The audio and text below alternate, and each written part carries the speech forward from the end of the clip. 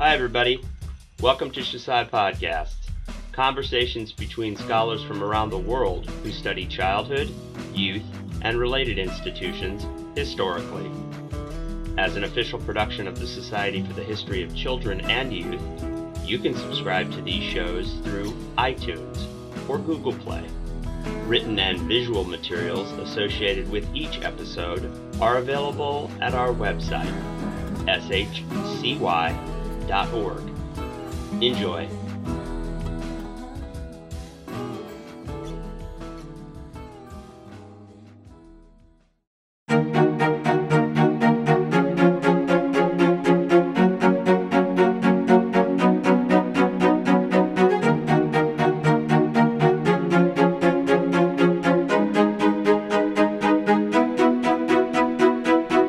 Welcome to this installment of Witness to Yesterday, the podcast of the Champlain Society. My name is Greg Marchildon, and I'm here at McGill University's Institute for Health and Social Policy to interview David Wright on his history of Toronto Sick Kids Hospital. One of the most vibrant fields in Canadian history focuses on the history of medicine. Today, we are going to be talking about the Sick Children's Hospital of Toronto, a Canadian hospital that also happens to be one of the world's top pediatric care hospitals. But this is much more than the history of the institution and the doctors and other health professionals who provide life-saving care. It is also a history of one of the country's most favored charities and the evolution of biomedical and clinical research in Canada. We are going to explore all of these themes with David Wright, the author of Sick Kids, The History of the Hospital for Sick Children, published by the University of Toronto Press in 2016. David is Professor of History and Canada Research Chair in the Department of History and Classical Studies at McGill University. He's also a member of that university's Institute for Health and Social Policy. David received his DPhil in History from the University of Oxford after completing his undergrad and graduate degrees in history here at McGill. As a postdoc at Oxford, he specialized in the history of health and medicine. From 1996 until 1999, he was the Wellcome Trust Lecturer in History of Medicine at the University of Nottingham. He then returned to Canada to take up an appointment in history at McMaster. In 2011, he moved to McGill, where he has continued his work on the history of health and medicine. His previous books include Mental Disability in Victorian England and Downs, The History of a Disability. David, welcome to Witness to Yesterday. Thank you. First, can you tell us how this particular book came about? Well, it was not planned at all. I was in the middle of one or two other projects, and I received an email from the University of Toronto Press saying that they were doing a national search for a new book project on the history of Toronto's Hospital for Sick Children. Now, the origins of their book project is rather interesting. As far as I understand, there was some sort of fundraising or social gathering in which the then president and CEO of Sick Kids, Mary Jo Haddad, was discussing the hospital and its place in Canadian society and its place in history with a board member who said, there should be a history of this hospital. And Mary Jo agreed, and I believe this board member said, listen, you put it in place and we'll organize the funding through the Sick Kids Foundation. And so this led to a series of sort of meetings and an advisory board at Sick Kids, which contacted the University of Toronto Press and made it very clear that they wanted a scholarly book. They wanted a scholarly book that was accessible, but one that would be peer-reviewed and written by a historian of medicine who is familiar with the territory. And so, ultimately, I contacted this committee and I was interviewed, and I was fortunate enough to be selected to write this history. So it was a commissioned history, but it was one that the hospital made it very clear that they would open up their archives, but I would be given sort of intellectual independence and work at arm's length to write a balanced and scholarly history of the hospital, which would ultimately be peer-reviewed through the University of Toronto Press. So for me, it was the first time that I've been in that position, and it was a wonderfully interesting experience as a historian to try to bridge sort of these different communities. Well, commission histories are invariably case studies, and you're a historian that has dealt with very, very broad themes in the past. When you took on this case study, was it clear in your mind what a study of one single hospital could tell you about the history of hospital care generally, or even more broadly, the history of medicine and health in Canada? Sure. I think that, I've been teaching and researching the history of medicine now for over 2 decades, and there's now a fairly rich body of literature on the history of hospitals and the challenges and opportunities of writing case studies of individual hospitals. I trained in Britain, and there have been many fascinating case studies of some of the most famous hospitals in Britain, as well as in Europe. And so I was familiar with the themes and with the challenges. What was new to me was doing a commission history. The fear is, of course, that that my expectations of what I'm going to do and the hospital's expectations of what I was going to do would be sort of vastly different. And was it? No, actually, I can't speak for the members of the advisory. They published it. We always had a very good working relationship, and I think early on we had a very respectful understanding, and I made it clear to them. I said, "Listen, there may be parts of this book you don't like, right? And there may be parts that I leave out, because this is what we have to do as historians. We have to choose what goes in and what gets left out at the end of the day. And you just have to be prepared that you might read a couple chapters, and they might make you cringe, or they might make you feel uncomfortable." Well, I could think of a couple of chapters that might have made them cringe in this book. Did it make them cringe? I don't know. I think at the end of the day, I was very, very happy with how respectful they were about not interfering with the book. Right? They may well have had different understandings of particular events, but at the end of the day, they trusted me to write the best book I could, which I tried to. And I tried to be balanced, and rereading the book, which I do from time to time, I was sort of very happy with the end product, right? For me, the intellectually great challenge was to write a book about a hospital that affected so many people, right? You couldn't, one of the funny aspects of this was going around, and people would say, "What are you working on?" And you say, "I'm working on a history of a hospital for 6 years." And everybody has a connection to the hospital, it would seem, practically, certainly in the province of Ontario, but even more broadly, everybody has a relative who was treated there, everyone knows somebody who worked there. And so trying to do justice to the hospital, to write a hospital history that was accessible to individuals who are not trained as historians, I think ultimately was a great challenge, but one that I sort of relished, because it really sort of pushed me as a historian to sort of go beyond sort of academic writing and to try to pitch it much more broadly. So, as you know, the Champlain Society was established to protect and disseminate primary documentation of historical significance, and we've been at this for a very long time. I was very interested in the main primary sources that you had to depend on to write this history. Can you describe these primary sources? Because they're not the typical primary sources that you could rely upon in a commission, for example, business history. Well, I think they might be more similar than you think. First of all, I want to acknowledge my research assistant, Renee Saucier, who worked with me on this book and did a lot of the primary research. Hospitals, particularly well-known, large, well-funded hospitals like SickKids, often have their own libraries or their own archives. So it was the first port of call was to go through annual reports to look at patient records, clinical records, research outputs, and the like. And so that was fairly straightforward, and I was quite familiar with dealing with patient records.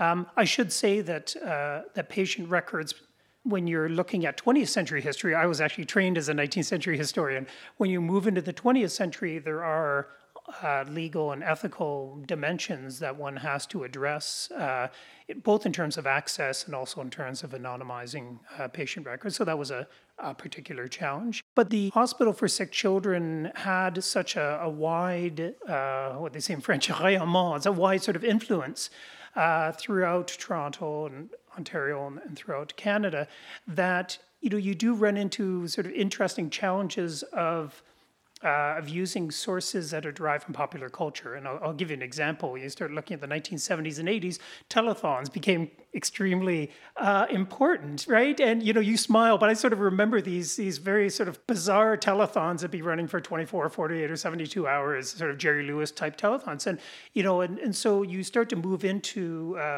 sources that are in new media, television sources, digital sources, and that. And so because the book spans 140 years, you're looking at different eras that are producing different types of historical sources that, radio and television, that pose particular challenges in terms of access and analysis. Right. The difference that I was talking about was, in companies you have the minutes of decisions. Are the minutes of a board of governors the same as the minutes of a corporation, and do they give you the same kind of ability to reconstruct the key decision points of the enterprise? I think they're quite similar. So there would be different committees and different. There was a medical advisory board, for instance, the MAB, which would most often include the most senior medical chiefs who are making decisions about resource allocation, for example. And I have to assume that, like business history, many of them are quite dry. You're trying to read between the lines. There may or may not be sort of minuted, and you may or may not be able to, to associate particular views and points of contention.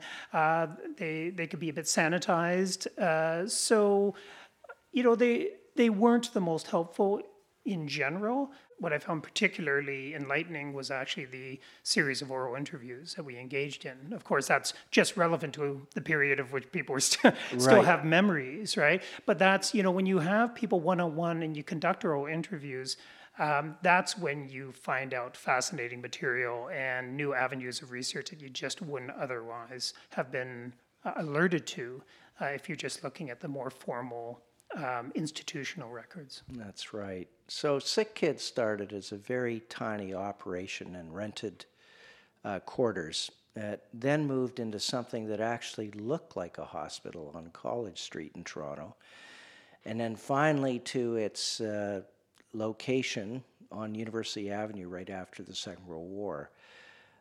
What were the key developments that propelled what was really a small and specialized hospital into one of the top pediatric hospitals in the world? Well, I think a lot of it was luck.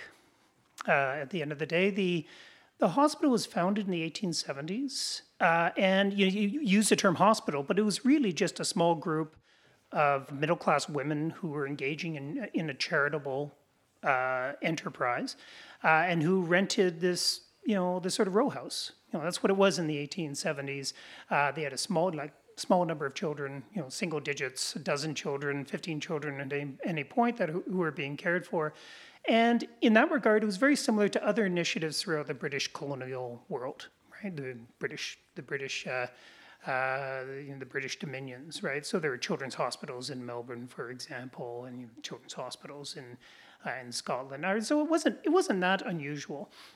What happened was that it became the, for lack of a better word, the pet project of a newspaper baron in the 1880s and 1890s in Toronto named John Ross Robertson. He's one of a long history, it seems, of Canadian newspaper barons who've had a great influence on Canadian society. And he was an extraordinarily powerful, single-minded, they refer to him as the paper tyrant, right? He had a lot of money, he had a lot of political power, and he decided to pour all his energy and money into building what he considered to be the most, the state-of-the-art, the most important children's hospital in the world. And that building is now 67 College Street. It's the home of Canadian Blood Services. For those who are from Toronto, it's a very close to Women's College Hospital, the new Women's College Hospital. And it, at the time in the 1890s, was really it. It was a state-of-the-art children's hospital in the world. It reputedly had the first X-ray machine in Canada. It became the center of this massive effort to pasteurize milk in Toronto. And so by the dawn of the 20th century, it was extremely well known. And it was attached to the University of Toronto's medical school, which was becoming quite famous for a variety of reasons, not least of which was the research associated with it in the 1920s and the discovery of insulin. So that was one important aspect, I would say. The second was there was an important discovery. There's I guess I will call it discovery. There's research on vitamin-enriched foods, which led to the marketing of Pablum, which, for those who are old enough who remember, was a very, very famous enriched cereal of the post-World War II era, whose royalties basically fed into the hospital and funded the hospital for decades. One researcher referred to Pablum as the mush that made sick kids rich. And apparently it was mush. Apparently it tasted like one person compared it to sort of wet Kleenex or something, because this is, but it was extremely popular in the 1940s, 50s, and 60s. And the royalties bankrolled sick kids in the middle decades of the 20th century and gave it the ability to, hire the best researchers and build the best facilities, et cetera. So that was the second. The third, I would say, was sort of geographic. And by that I mean there was a concerted effort throughout the middle decades of the 20th century, both by the hospital and by the University of Toronto, to prevent a second medical school in Toronto. And that's important because Toronto becomes the metropolis of Canada, right? It's growing massively in the 50s and 60s. And yet there's only one children's hospital for, a city that is becoming very, very large. And that concentration of power, of resources, of donations makes Sick Kids an extremely important institution. And it also is Achilles' heel to a certain extent because it's the only game in town. And when you think about it, Montreal, which now is about half the size of Toronto, had 3 children's hospitals, right? And Toronto only had 1, and it was all about sick kids. And so I think that added to the power and prestige because everything was happening there, and there was a lot of money and resources being plowed into it.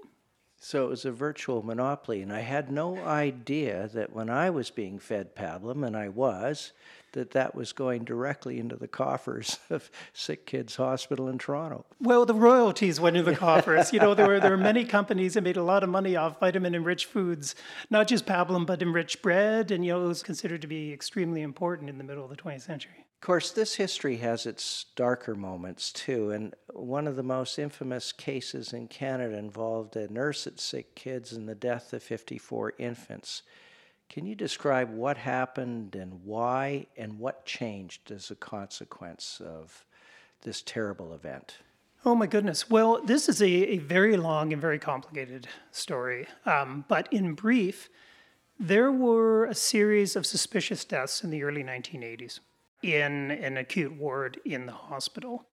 And the number of nurses sort of alerted the medical leadership to their concerns about this spike in mortality in these wards.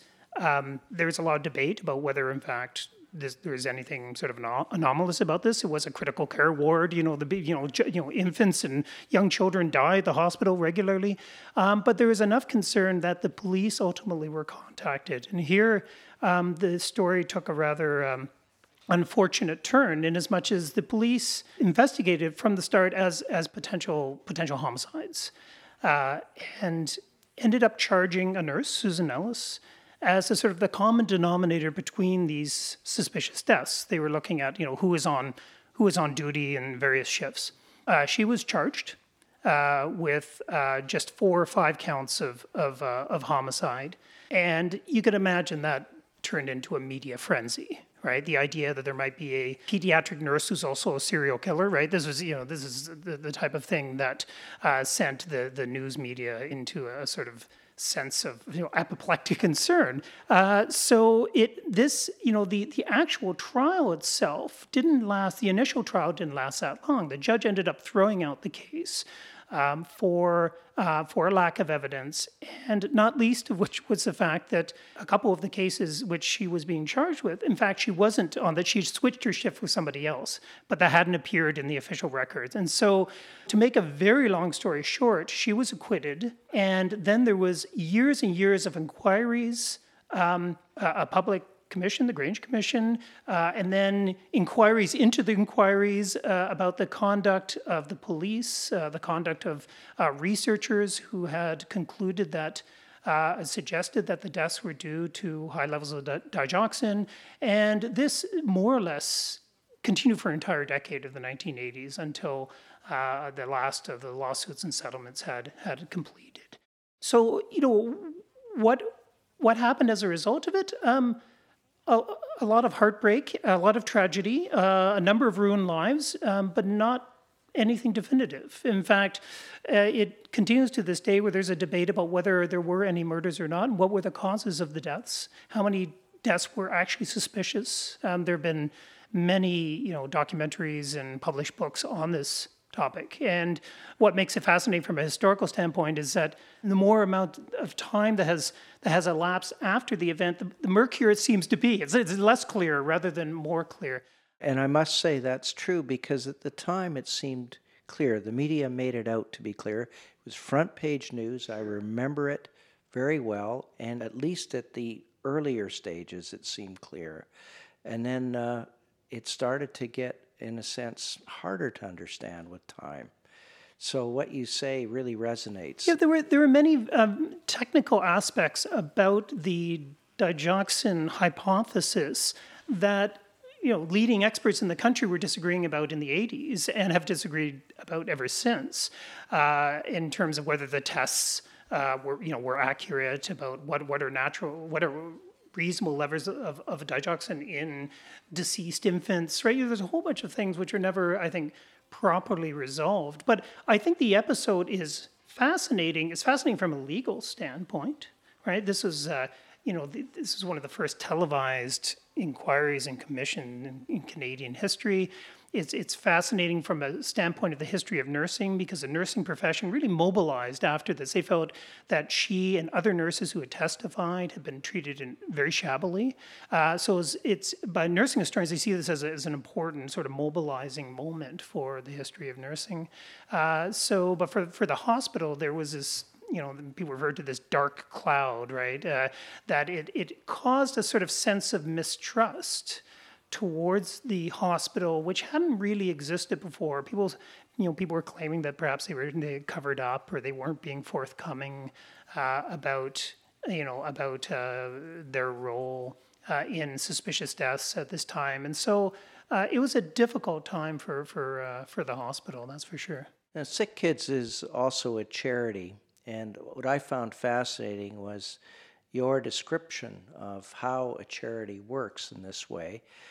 And the whole idea of giving to hospitals, particularly since we had the introduction of universal hospital coverage back in the late 1950s, and that seemed to have not only no appreciable impact on charitable donations to hospitals, but in fact, charitable donations have been growing in size, as you document in this book. So what is going on here? How can we understand this? Well, it's a great question. And then certainly the hospital authorities in the 50s and 60s felt that the introduction of hospitalization insurance of provincially run medical services would lead to an end in this sort of charitable impulse. They really did fear that. And many of them created these foundations, hospital foundations, because they thought the government was going to take over the money in those foundations too. But it never happened. And from, as a historian, I try to look at the very sort of the longue durée of charitable giving. And what I try to argue in the book is that the Hospital for Sick Children was based upon Great Ormond Street's Hospital for Sick Children, and it drew upon a centuries-old British tradition of medical charity. And what this consisted of was the creation of civic hospitals that were purposely not supposed to be denominational. right? They were civic enterprises of individuals coming together regardless of, well, theoretically, regardless of class, regardless of religion, and contributing to a joint project of community building in the public interest. And clearly that was a model that proved very durable over time, right? The people appreciated an institution in society that was there to help the vulnerable, to help other individuals, that wasn't beholden to a particular party, to a particular religion, to anything. That was part of creating a community. And you know, when you're treated in a hospital, when you have a child treated in the hospital, you know, when you have someone to work, you start to have very strong sort of emotional connections to that hospital. And that proved to be, you know, very strong and very long-standing, regardless of whether by the middle of the 20th century, the vast majority of funding started to come from government, right? From government insurance programs. This didn't matter to people. People wanted to give to this common enterprise, right, of doing good, to borrow a title from a history of another hospital in Toronto. And so yes, that's one of the fascinating aspects about it. If I can add an anecdote, when I was writing the hospital's history, I had a meeting with the head of Sick Kids Foundation. Now, Sick Kids, the charitable foundation, Sick Kids is one of the largest in the world, right? And it's very, very successful. And the then president of Sick Kids Foundation told me that with the discussion over possible Medicare in the United States, he was fielding calls from children's hospitals in the U.S. about, you know, what is the impact, right, of charitable giving once you move to a so-called state-run system. And he was reassuring his American counterparts, actually, you know, it continues, right? It at the end of the day, it has quite a limited impact on the charitable impulse. Well, today the hospital has over 2,000 researchers, as you noted in your book. And it has this impressive research cathedral that faces out over Bay Street in Toronto. Can you describe the evolution of what I would call this medical industrial research complex in Toronto, which is now one of the largest in the world, and Sick Kids Hospital role in that? Was it central, or was it a peripheral role in creating this large medical industrial complex? No, I think that Sick Kids saw a manifestation of a broader process that was playing itself out in 20th century medical research and clinical practice. And so by that I mean that the second half of the 20th century sees an explosion in terms of interest and funding for medical research. So, you know, in Canada, one sees that through the establishment of the Medical Research Council of Canada, which has now been sort of renamed, reconfigured as Canadian Institutes for Health Research. But back then it was the Medical Research Council of Canada, and the, you know, public funding for medical research that was not always, but often institutionally based, being conducted by clinician scientists, so individuals who are medically trained, who are seeing patients, who are also conducting medical research. And there's a sort of, you know, imagine there's a symbiosis. Over time, you know, you need to have patients to do trials, to do research. And so if you're doing clinical work in a particular area, whether it's, you know, diabetes, for example, then, you know, you start doing research related to childhood diabetes, and you start to engage some of your patients in clinical trials, and it evolves sort of naturally. And, you know, part of the dynamic is that hospitals start to, over time, become dependent on external funding for research. Some of that external funding goes into salaries, some of that external funding goes into research labs, and there's a certain prestige as well of getting external funding and publishing papers. So this evolves over time and has both positive and, one could argue, negative aspects to it, right? The positive aspect is that there's basic medical research which leads from time to time to clinical breakthroughs, which have a direct impact on people's quality of lives or life expectancy.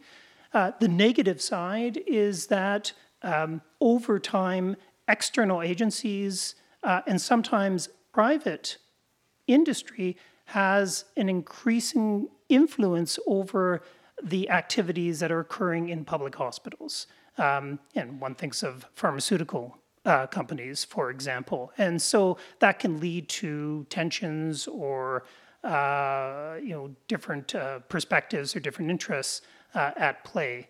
But certainly the medical research which you see embodied in this research tower, it was just completed actually at the beginning of when I was doing my research for the book, is, I think, a very physical manifestation of something that's happening more broadly in 20th century medicine. Well, let's just briefly touch on one of these tensions that erupted, and of course the center of all of that was Children's Hospital again, and that's the case of Nancy Olivieri and the whole question of corporate sponsorship of medical research. I know this is a very complicated case. I was spinning reading it in your book because there's so many different dimensions to it.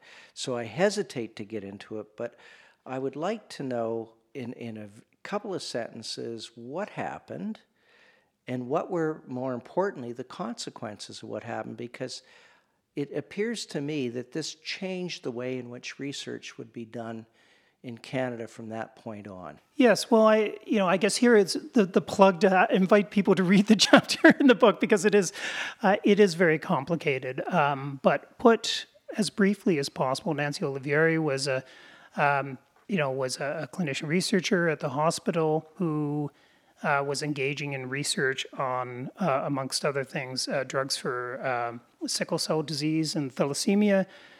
She was a clinician scientist of the 1990s, and as I try to demonstrate in the book, the middle of the 1990s was a very difficult period in terms of financing for medical research in Canada. There's, as you will recall, provincial and federal debts. There are cutbacks. There is hospital restructuring, and so it was not uncommon for researchers to secure funding from private industry, which ultimately Nancy Olivieri and her then research partner Gideon Corn did from a generic drug company called Apotex.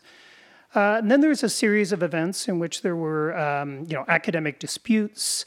There was questions about the efficacy of one of the drugs, the side effects of one of the drugs, and it really snowballed into quite a fascinating debate about the status of clinician researchers in teaching hospitals affiliated to universities. And again, as I can put this as briefly as possible, but I'm a historian at McGill. I have tenure, and supposedly I can say more or less what I want to say without losing my position. If I write a history book that the principal of McGill University doesn't like, she can't turn around and fire me, right? That's the nature of having tenure. However, doctors are by definition self-employed professionals who engage in effect, relationships and contracts with hospitals, which themselves are the training grounds for future doctors. And the status of university-affiliated teaching hospitals, like SickKids or other dozens around the country, are ambiguous, right? Are they independent? Are they actually part of the university? And so the debate was as much about do these clinician researchers have the protection of academic freedom or not? And you're right. Ultimately, the very, very long story leads to a reconsideration of the protection of clinician researchers, but also of the process of ethics approval when dealing with patients. But that's, I guess, a much longer story. But one sees the emergence of a new national protocol for securing research involving human subjects. That's right. It has affected all of the social sciences. Anyone conducting human research is subject to that protocol that came out at that time. Well, David, thank you so much. My guest today was David Wright. We talked about his book, SickKids, A History of Toronto's Hospital for Sick Children, published by the University of Toronto Press in 2016. You've been listening to Witness to Yesterday. Please visit our website at www.champlainsociety.ca www.shsi.ca, where you can become a subscribing member and help support the preservation and publication of documentary history in Canada. This podcast is made possible by the members of the Champlain Society. I also want to thank the Hudson's Bay Company History Foundation and the L.R. Wilson Institute for History at McMaster University for their support of these recordings. My name is Greg Marchildon, and this podcast was recorded at McGill University on June 18, 2019. It was produced by Hugh Backhurst in Toronto.